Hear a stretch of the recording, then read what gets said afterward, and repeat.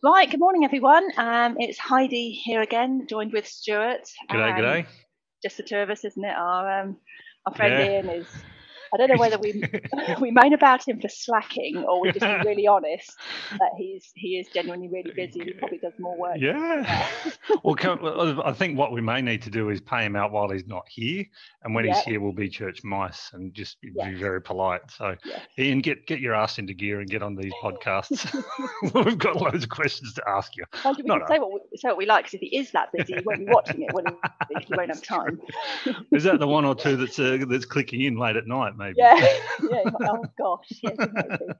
Yeah, right, guys. So today we're going to talk about. We're going to go clinical today, because we've sort of done enough on materials and the dry stuff. So we're going to look at good old plantar fasciitis or plantar fasciosis, if we're going to be specific about whether there's an inflammation or not. What just on that for the non podiatric practitioners out there that tune in, the innate difference between fasciitis and osis. It's always a good. What would you say it is, Heidi? I would say, and when I first learned, it was, all the things you do for plantar fasciitis, stick ice on it and inflammation. But there's a really good paper, and which I can't remember who wrote it. We'll post it up on there when we remember it. What they did, they looked at, I think it was cadavers, and they found that that often it's a degenerative change that goes on within the plantar fascia, and there isn't always an inflammation. So sometimes there is, that's right. Sometimes there isn't, so you don't know. And I thought that was another light bulb moment for me, if you like, because I thought, well, that makes sense, because sometimes I've done the old ice therapy, it works brilliantly, other times not at all, and I've never known why. Right. Well, that's a good challenge for my brain in a sense, because what quickly comes to mind is itis is an itis, like any kind of itis. Itis means it's an inflammation, doesn't it? That's right. Yeah. And otis is, in my brain, it's long-term, where the inflammation has gone away and it's more of a chronic nature, but it's not. It's kind of it's an irritation without the itis. Itis, yeah. So it's a bit more general. So I guess unless we specifically know there's an inflammation, if we're going to be correct with our diagnosis, that's right. We'll probably call it plantar fasciosis. Plantar fasciosis, with a question mark. That's what I love to do on my clinical notes. Question mark, because how do we know? We know. We don't, do we? We assume. So very good. And I think the other thing I was just going to say before we delve into what we do orthotic wise is plantar fasciitis. And again, there's a lot of evidence for this, but it's hugely overdiagnosed, and it's not just by podiatrists and clinicians, by doctors as well. A patient comes in, they've only got 5 minutes, they've got heel pain. I think one of the best referrals I've had from a doctor once was plantar fasciitis on the dorsum of the foot. Contradiction terms, but the thing is, I think, and it's not helped by patients going on Google and diagnosing themselves before they come to see you, is it? Because they put in heel pain, they get plantar fasciitis, and they come into you and they say, "Hey, I've got plantar fasciitis." Sounds flash, doesn't it? Yeah, and it's there's a whole host of stuff. You've got to be aware of your differential diagnosis.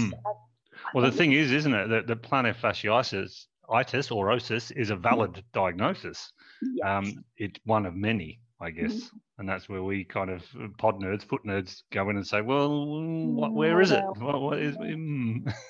Yeah.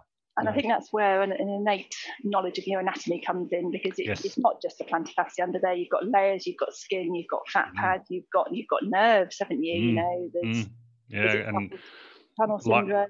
Like we all know, it's more often more than one soft tissue or soft tissue or hard tissue involved. Sometimes it's the hard tissue involving the soft tissue, the loads. Yeah. In fact, I think that might make another podcast. Actually, I reckon we could probably talk for 30 or 40 minutes about heel pain differential diagnosis, couldn't we? Well, let us know out there if anyone's out there and they want us to have a bit more of a research on those types. That's a good idea. Well, I think we'll do them anyway, because we both. I could do with a refresh. For sure. Yeah. So if a patient comes into the clinic, they've said they've got plantar fasciitis. What's the first thing to do? Let's refer them to you, Stuart. No, refer them to Ian. I charge the $1 million. Yeah, that's right. You know, in this day and age, they've probably come pre-armed, like you said, with a load of information about what's wrong with them. And they've probably done that in exhaustion for about 10 minutes, trying to work it out, and then spend the next 6 months trying to swap their footwear or put little pads and everything else in there, and then they've become fatigued at that. That's why they finally decided they're happy to come and pay someone to do it properly. Bitten the bullet to pay a professional to have a look at it. Yeah, okay. So professionally, I think for me, the important thing is ascertaining what biological forces, what's going on with the structures in your foot, what's happening with the stress, what's happening with the strain. So what is behind that diagnosis? So, okay, we've done all the tests and we're pretty sure it's plantar fasciitis, fasciitis, but why is that occurring? What's happening in that particular patient? Because one of the things I found, when I worked for the NHS, it was patient. You had sort of 20 minutes, half an hour, you're getting through them. And heel pain and HAVs was by far the most common thing. But I could very easily see 10 patients over the course of, I don't know, morning or an afternoon. They'd all come in with heel pain and, plantar fasciitis, whatever. But there'd be 10 different reasons why each of them had that. And then I'd end up doing 10 different treatment programs. So it's all the same diagnosis, but each patient had a different reason why they were getting the problem, be it. That's right. And that's the key part of what we do as, I guess, foot health professionals is follow that systematic way of reviewing what we're subjectively seeing and then objectively seeing, and then how that all mixes in what we know in our education and training. And you're right, heel pain, like for like, I've seen more heel pain as a percentage of the clinic than I've seen anything else. I think it's probably a good driver to get people into the clinic, but there's a great opportunity for us to say, well, yes, you've got heel pain today, but what about, these other things that may go on? And that's kind of a long bow to draw. But it is, to your point, when we're looking at, in my speak, I call it the mechanism of injury, the MOE. There's a good Moe that you can drink, as wine. It's not wine, it's champagne, darling. Oh, there you go. You're Australian. Don't drink it. What's this champagne stuff? Sparkling. So again, in a simple sense, to attach it to something that extends your brain to, there's loads that can go on there. What is the mechanism of injury or injuries that you're seeing in the clinical sense that you can test there and then, and you've heard from a history of what the patient's done and, to be honest, what they want to do. One of the key things that I always see, and it's probably maybe it's a skewed data set that I've looked at for people that have come to see me from industry, but it's hard floors. Concrete, the concrete jungle, as it were. And I struggle in the modern cities, in the modern world. I try and think of the amount of, or the percentage of time that my feet aren't on a concrete surface. The thing is, it's so easy, isn't it, to say, oh, don't do this and don't do that. And if you get it when you're running, then try cycling. But what do you do with somebody that works on hard floors? You can't say them, not go and get another job. That's right. You've got to work with it, haven't you? And the key there is, it's not the hard floor that's the problem. It's the mechanism that your foot and your brain causes that foot to do that's reoccurring this injury, isis or orthoses, so however the symptom portrays. So when we say plantar fasciitis, that's the symptom. Plantar fasciosis is the symptom. The kind of cause of it is the mechanism, what's causing it, and then an attributor might be the hard surface. So straight away there, we've kind of teased out what parts to focus on. And I always, when people come to me in the clinic, the first thing they do with a sore heel is stick it in your face and say, I've got a sore heel, and sit down and point at their heel and tell you how sore it's been for the last 2 years. And you're like, okay. And one of the things I've learned to do is say, here's this blank wall. I hear you. I'll stick it on that wall. Let's stick that, that's good information. I haven't forgotten it, but let's move on from that because I'm trying to work out what's going on. And I think but my heel's sore. can't get too much information from them, because also the more they talk and then they suddenly remember actually, oh, they had this injury or they did that, and they think that's not important because it's not directly not in their heel, but they, oh, you know, I broke my hip, you know. Exactly. Pertinent information. So sitting there and listening, and I mean, look, I've had sore heels and I'm the worst. My heels are why? Yeah, you should know. And I should know better. Okay, so clinically, I guess, you know, we're not going to reinvent the wheel. There's plenty of other podcasts out there that will talk about heel pain and the mechanism of injuries, the forces that go on. Forces are really quite interesting because it then starts in my brain to push into the design of a device or the materials that you're going to select. So, for example, if I know someone's working on a factory floor, the prime example is making a podiatrist's orthotics, and that person comes to me and they're stationary for many hours of the day. I know that they're on hard surface. There's probably a reduced blood flow to their the tissues that don't get a good blood flow anyway. So it's a static position. It's a hard surface. The types of shoes that I will look at that will be best for them may not be the ones that are the best for walking. Okay, it just so happens that they may be, but we start to think about, well, what is it that's causing this pain and why, and is it overuse, and what can I do to help it? And then design the whole therapy, shoes and orthotics and exercises to suit the need that the patient has come in to reduce the heel pain quickly, in essence. So Heidi, what do you think about hoverboards as a valid option for a treatment funny plan? You should say that, because it's funny you should say that, because I've got a school mum friend at school and she's bought her boy one for Christmas. But actually it's a bit of a ploy, because actually her and her husband want to use it. Right. But do you know what she said? She said the irony is we'll probably end up in casualty on Christmas Day. She said, because we'll be out going up the road on it, we'll probably fall off. And, with a pole somewhere it shouldn't be. Well, I mean, but that's the classic that I've heard from many a patient, you know, or advice given to patients is, oh, just stop using, you know, just lay off your feet, rest more. And funnily enough, rest is one of the treatment options that you've got clinically. How do you rest a foot when you're walking on it? And my answer is the only real way is to have some kind of orthoses, and orthoses in our worlds mean anything that can be attached to the legs or arms, but some form of immobilization. So again, thinking clinically, the options that you've got available to you for a soft tissue injury, if you, again, differentially diagnose and test, if we go and have an x-ray or an ultrasound and make sure it's not a bony problem, which is directed from your history taking, essentially. I fell off a ladder, or I jumped off a ladder and now I've got a sore heel. We better check that out. Whereas I've been, you know, increasing my walking because I'm not at work and I'm sitting at home in COVID time, and now I've got a sore heel. It's kind of a bit more, well, there's not an acute problem there. It's less likely to be an assault to anything, unless it doesn't work. Of course, then you've got to go back a step. But my clinical thinking for me is you've got, 4 options really to treat the soft tissue injury if you suspect that's what this heel injury is. The first thing you want to do is immobilize it. Let's immobilize everything. Let's try and stop the injury, whatever it is. And that's your strapping, bracing, you know, everything that comes in a medical sense, crutches, the whole lot. But wouldn't you find that's more the case if it's an acute injury? That's right. That's right. How many patients, honestly, have come to see you and they've only just done it?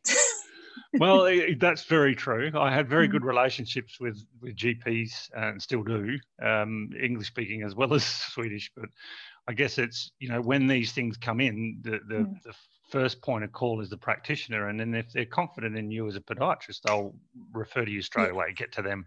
They may even do the x-rays or ultrasounds for you before they get there. Go for this ultrasound and come to the practitioner. They know what they're doing.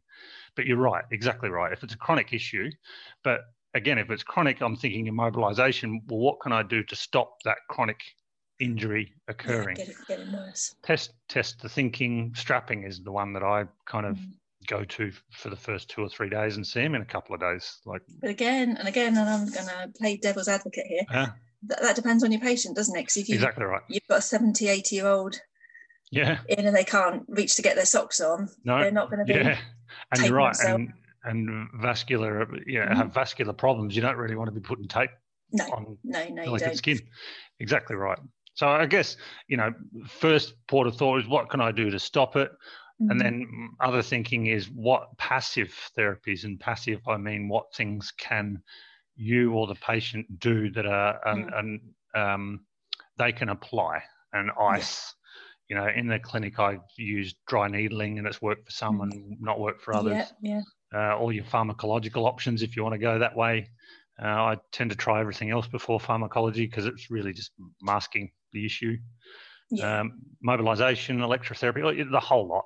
They're the adjunct type of therapies that you can go to. You've also got your high loading as well, haven't you? There's a lot of evidence for that, for the Achilles tendon, and exactly more and more clinicians are trying that as a way of strengthening with the plantar fascia. But again, that's in the right treatment, and that's right. And that high loading kind of goes then into the third one that I was thinking, which is active therapies. So we've got immobilization, passive, active. And then the reason I'm talking in this world is because in my brain, load management is long-term, but load management is where we kind of consider orthoses and the role of orthoses in footwear in their life. And that's probably what we're going to, when we have time to talk about it, but we'll talk about it today. So someone comes in and you're confident that they've got a heel pain. We'll call it plantar fasciitis, but we could call it, medial calcaneal nerve entrapment. We could call it blah, blah, blah, blah, blah. Yeah. But you've got a condition. You understand the mechanism. What would you say, Heidi, just to run down quickly, for a typical run-of-the-mill plantar fascial, what's the typical mechanism of injury that you may see in a bony structure? I think what you're on about the pulling, so it is plantar fascia. We're not. Yeah, let's say, just for simple discussion, I guess. I mean, for me, and I don't know if it's the area that I've worked in, but it's generally speaking, 90% of the time they've got a tight gastrosoleus complex going on at the back. And I think it's always important to address that as well, because the trouble is if you start hammering in and trying to loosen up the windlass and straighten up the foot, and so I'm being quite crude with my descriptions here, but you think antipronatory advice, drop the first, get the windlass working. But if you haven't addressed the tight calves, then sometimes I think what I've found is that the foot will tend to pronate as a way to get around, because the body can't move over the foot because you've got the tight calves. Pathway of least resistance. So the plantar fasciitis has almost come as a secondary injury because of that. And that's classic when you get them. I get them to do the exercises first and show me, and then correct any problems. But 2 weeks later, and you get them to do it again without even showing them, and they're not doing it 9 times out of 10 correctly. Or they're bouncing up and down for 10 seconds, aren't they? But that's right. But what I have found and again, I go back to my early days, is I thought, the foot's excessively pronating, and the Hubsch's test, blah, blah, blah, blah. So I've stuck an orthotic in, and the foot looks in a good position, and I think I've loosened up the plantar fascia, and I've done all this. So then the Hubsch's or the Jack's test is improved. But then actually they come back, and the heel pain might not be so bad, but then they've got this excruciating midfoot pain because you still haven't addressed the fact that the ankle joint can't, so the body can't move over the foot, and you've blocked its pathway by stopping that pronation. And then that comes back to your assessment, doesn't it? That's right. And the drive, and word of warning, you're probably not going to find these things in isolation. No. You might have a pronatory zone or region that you're not happy with, but it might be natural for that patient, but it's not getting enough movement there. And so whatever that word is, sequentially. Stick with short words. Exactly. The next step is that the muscle over time is shortened up to try and take over that role. So I mean, this is why we're in the field that we're in, because it's super complicated for every person that comes in. So what would you say the first port of call for orthotic therapy, say you've chosen to do that and it's valid for whatever reason, for that soleal complex, gastrosoleal tightness? What's a simple thing that you can do in orthotic therapy? I suppose I mean, you could stick a heel raise on first and That's foremost, right. but you wouldn't want to. I mean, that's not a permanent thing. Or for me, it would be unlikely to be a permanent unless they've got a bony blockage in the ankle joint. Exactly and you're never stretch that for whatever reason. And the only real way you're going to find a bony blockage is again from an X-ray for an X-ray and further investigation. But I mean, heel raises certainly, and again, be careful. I mean, I don't know what you would say, but I would always do them bilaterally, even if the pain on one foot. Otherwise, they come back and the hips out, the back's out. Totally. As I said, I always put it in both sides. And yes, I may play around for comfort, but unless you've got a prevailing diagnosis of a longer or shorter to an exact millimetre, I'd always put them in bilaterally and then see what symptoms dictate. Because long term, and we know this, how long ago did you have that heel raise in? Oh, I forgot it was in there. Yes, I didn't get to go back and see them, so I just didn't get there. And this is where patient education and also not so much educating them, but making sure they understand. Yeah. And that lines in with your business process of what you invest in to try and keep these lovely patients coming back. It's not just because you want to generate a business income, it's because it's good health. You come back, see me, I want to make sure that this is going on. And the best, for me, the most effective consults are the ones where there's nothing wrong. Because the pain's gone, everything's gone, and you're like, okay, do you understand what happened? Yeah, I do. Why am I here? Yep, okay, we're going to do this and that, and then take them to the next stage, which is the active therapies. So, look, I guess the driver, for me, the next thing that's driving the foot outside of the soleo-gastroc complex, which we can't look at any of these in isolation, but is that range of movement. How much region does the foot move, and what other bony structure or soft tissue structure is involved in reducing that movement? So we've got a lot of play in the medial navicular joint, both sides. So there's a lot of play there naturally. And then you look at the dorsiflexion of the first, it sometimes is a bit restricted. You could think along the lines, well, that one's restricted and that one's got a lot more movement. What the body's trying to do is create homeostasis. It's trying to create a balance to the whole system. And so your mechanism of injury, if you're thinking along those lines all the time, then ergo goes straight into your orthotic therapy if that's what you choose. You can understand what you need to do in an orthotic sense if you understand the mechanism of injury. And that's where it's money for jam, because then the prescription is quite easy because it's driven by what you've understood as the patient's doing.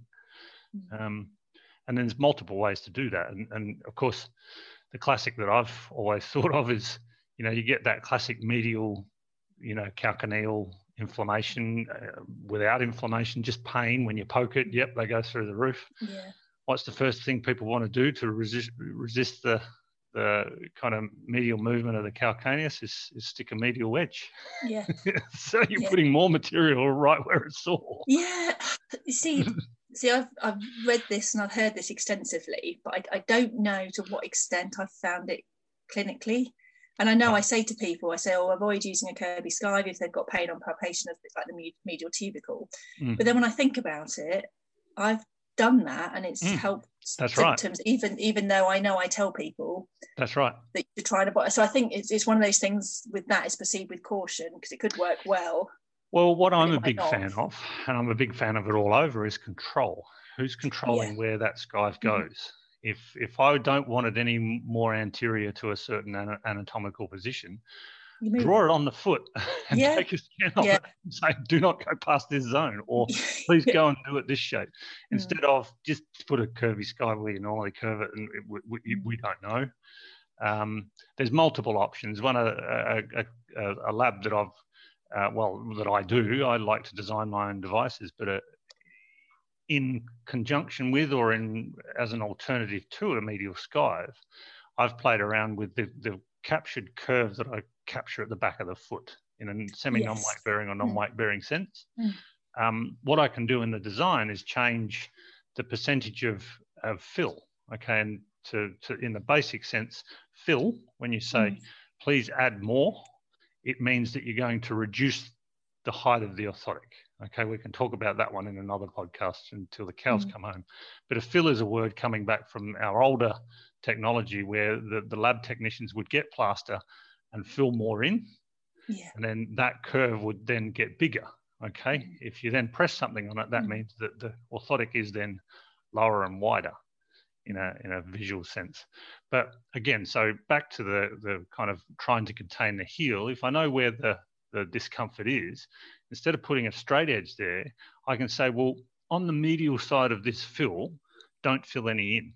But on the lateral side, fill in, an extra 5, 10, 15%. Oh, okay. So you're shifting the shape of the heel to one side. So innately, you're creating more support on the medial side, but you're still capturing the shape of the heel, which then contains it, maintains your soft tissue spread.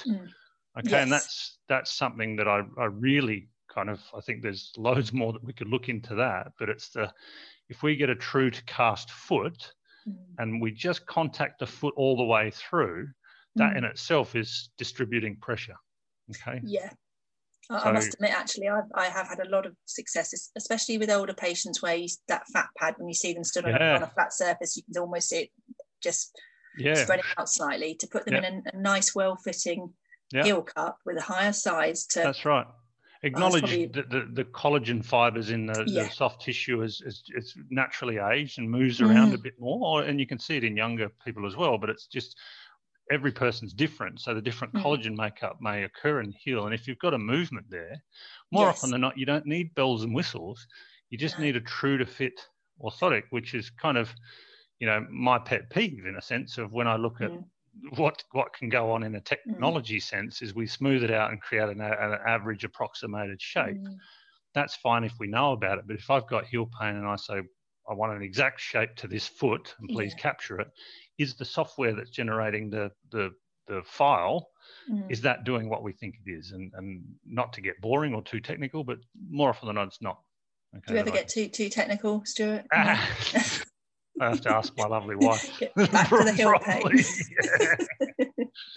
Yeah. So look, in regards to orthotic shape, try and for me in an orthotic, when we've decided on orthotics and orthoses are the right things for that patient longer term. Again, my initial thinking at the start of this conversation was plantar fasciosis.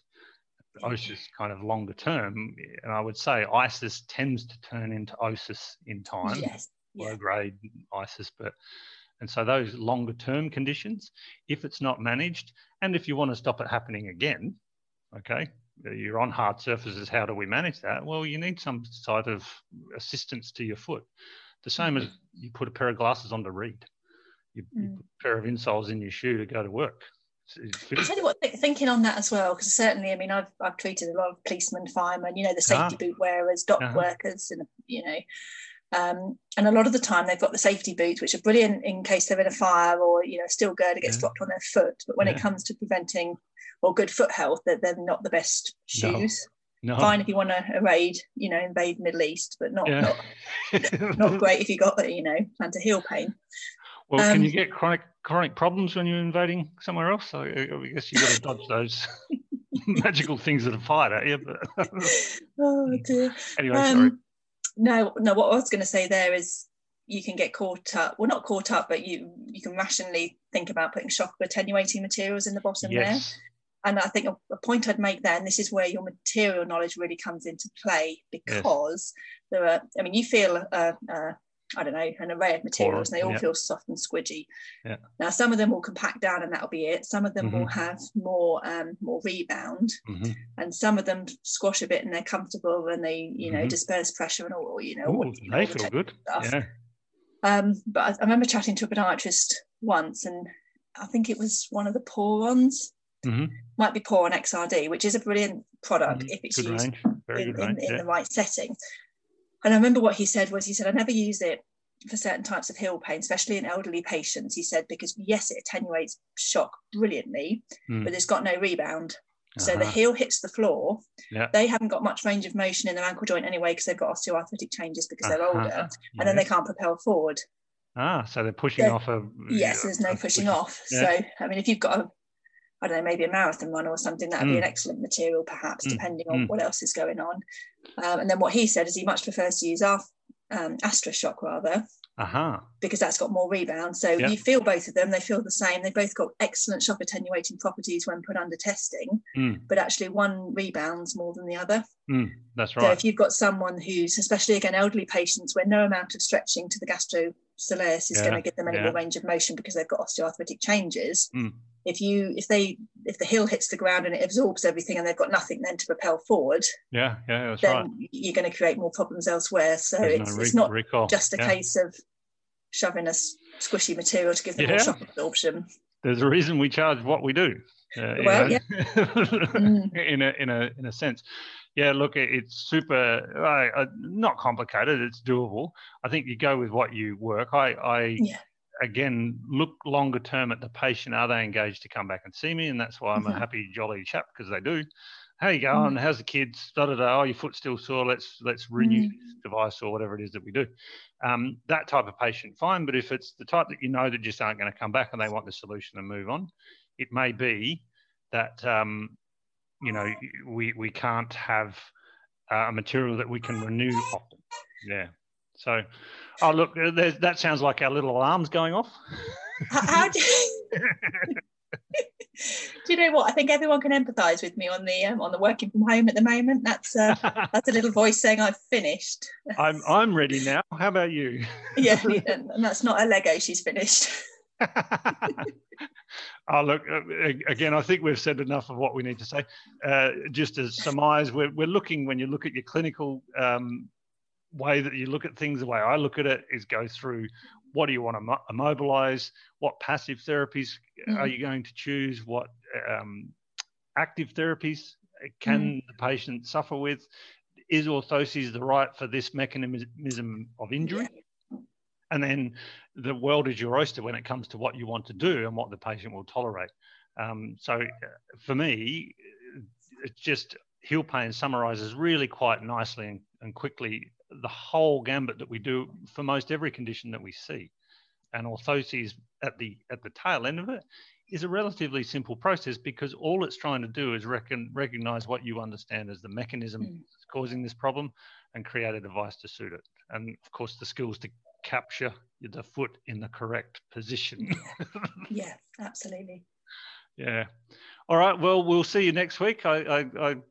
Well, the week after, who knows? I think it's Christmas around the next. It is Christmas next week, isn't it? So we'll see how we feel next week. We might want to, mind you, one now. I don't know. You Swedes have got it a bit lighter over there, haven't we? We might be in full lockdown again by then. I wouldn't say that. No, we're in full lockdown. We're just not wearing masks.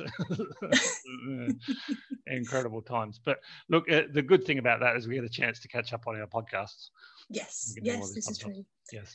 All right, well, good. And also, I'll just say quickly, people that are watching it, then please do comment underneath if you've got any ideas, anything we've missed, anything. I mean, please disagree with us as well. We're only giving our opinions of, how we've worked over the years. This isn't hard and fast. This is how you have to work. This is how you have to prescribe. We just have a chat, and we don't always agree with ourselves. Not at all. And we never agree with Ian. That's why we don't let him on. Who's Ian? All right, good to talk. We'll see you all soon. Right. Catch you later. Bye. Yeah, bye.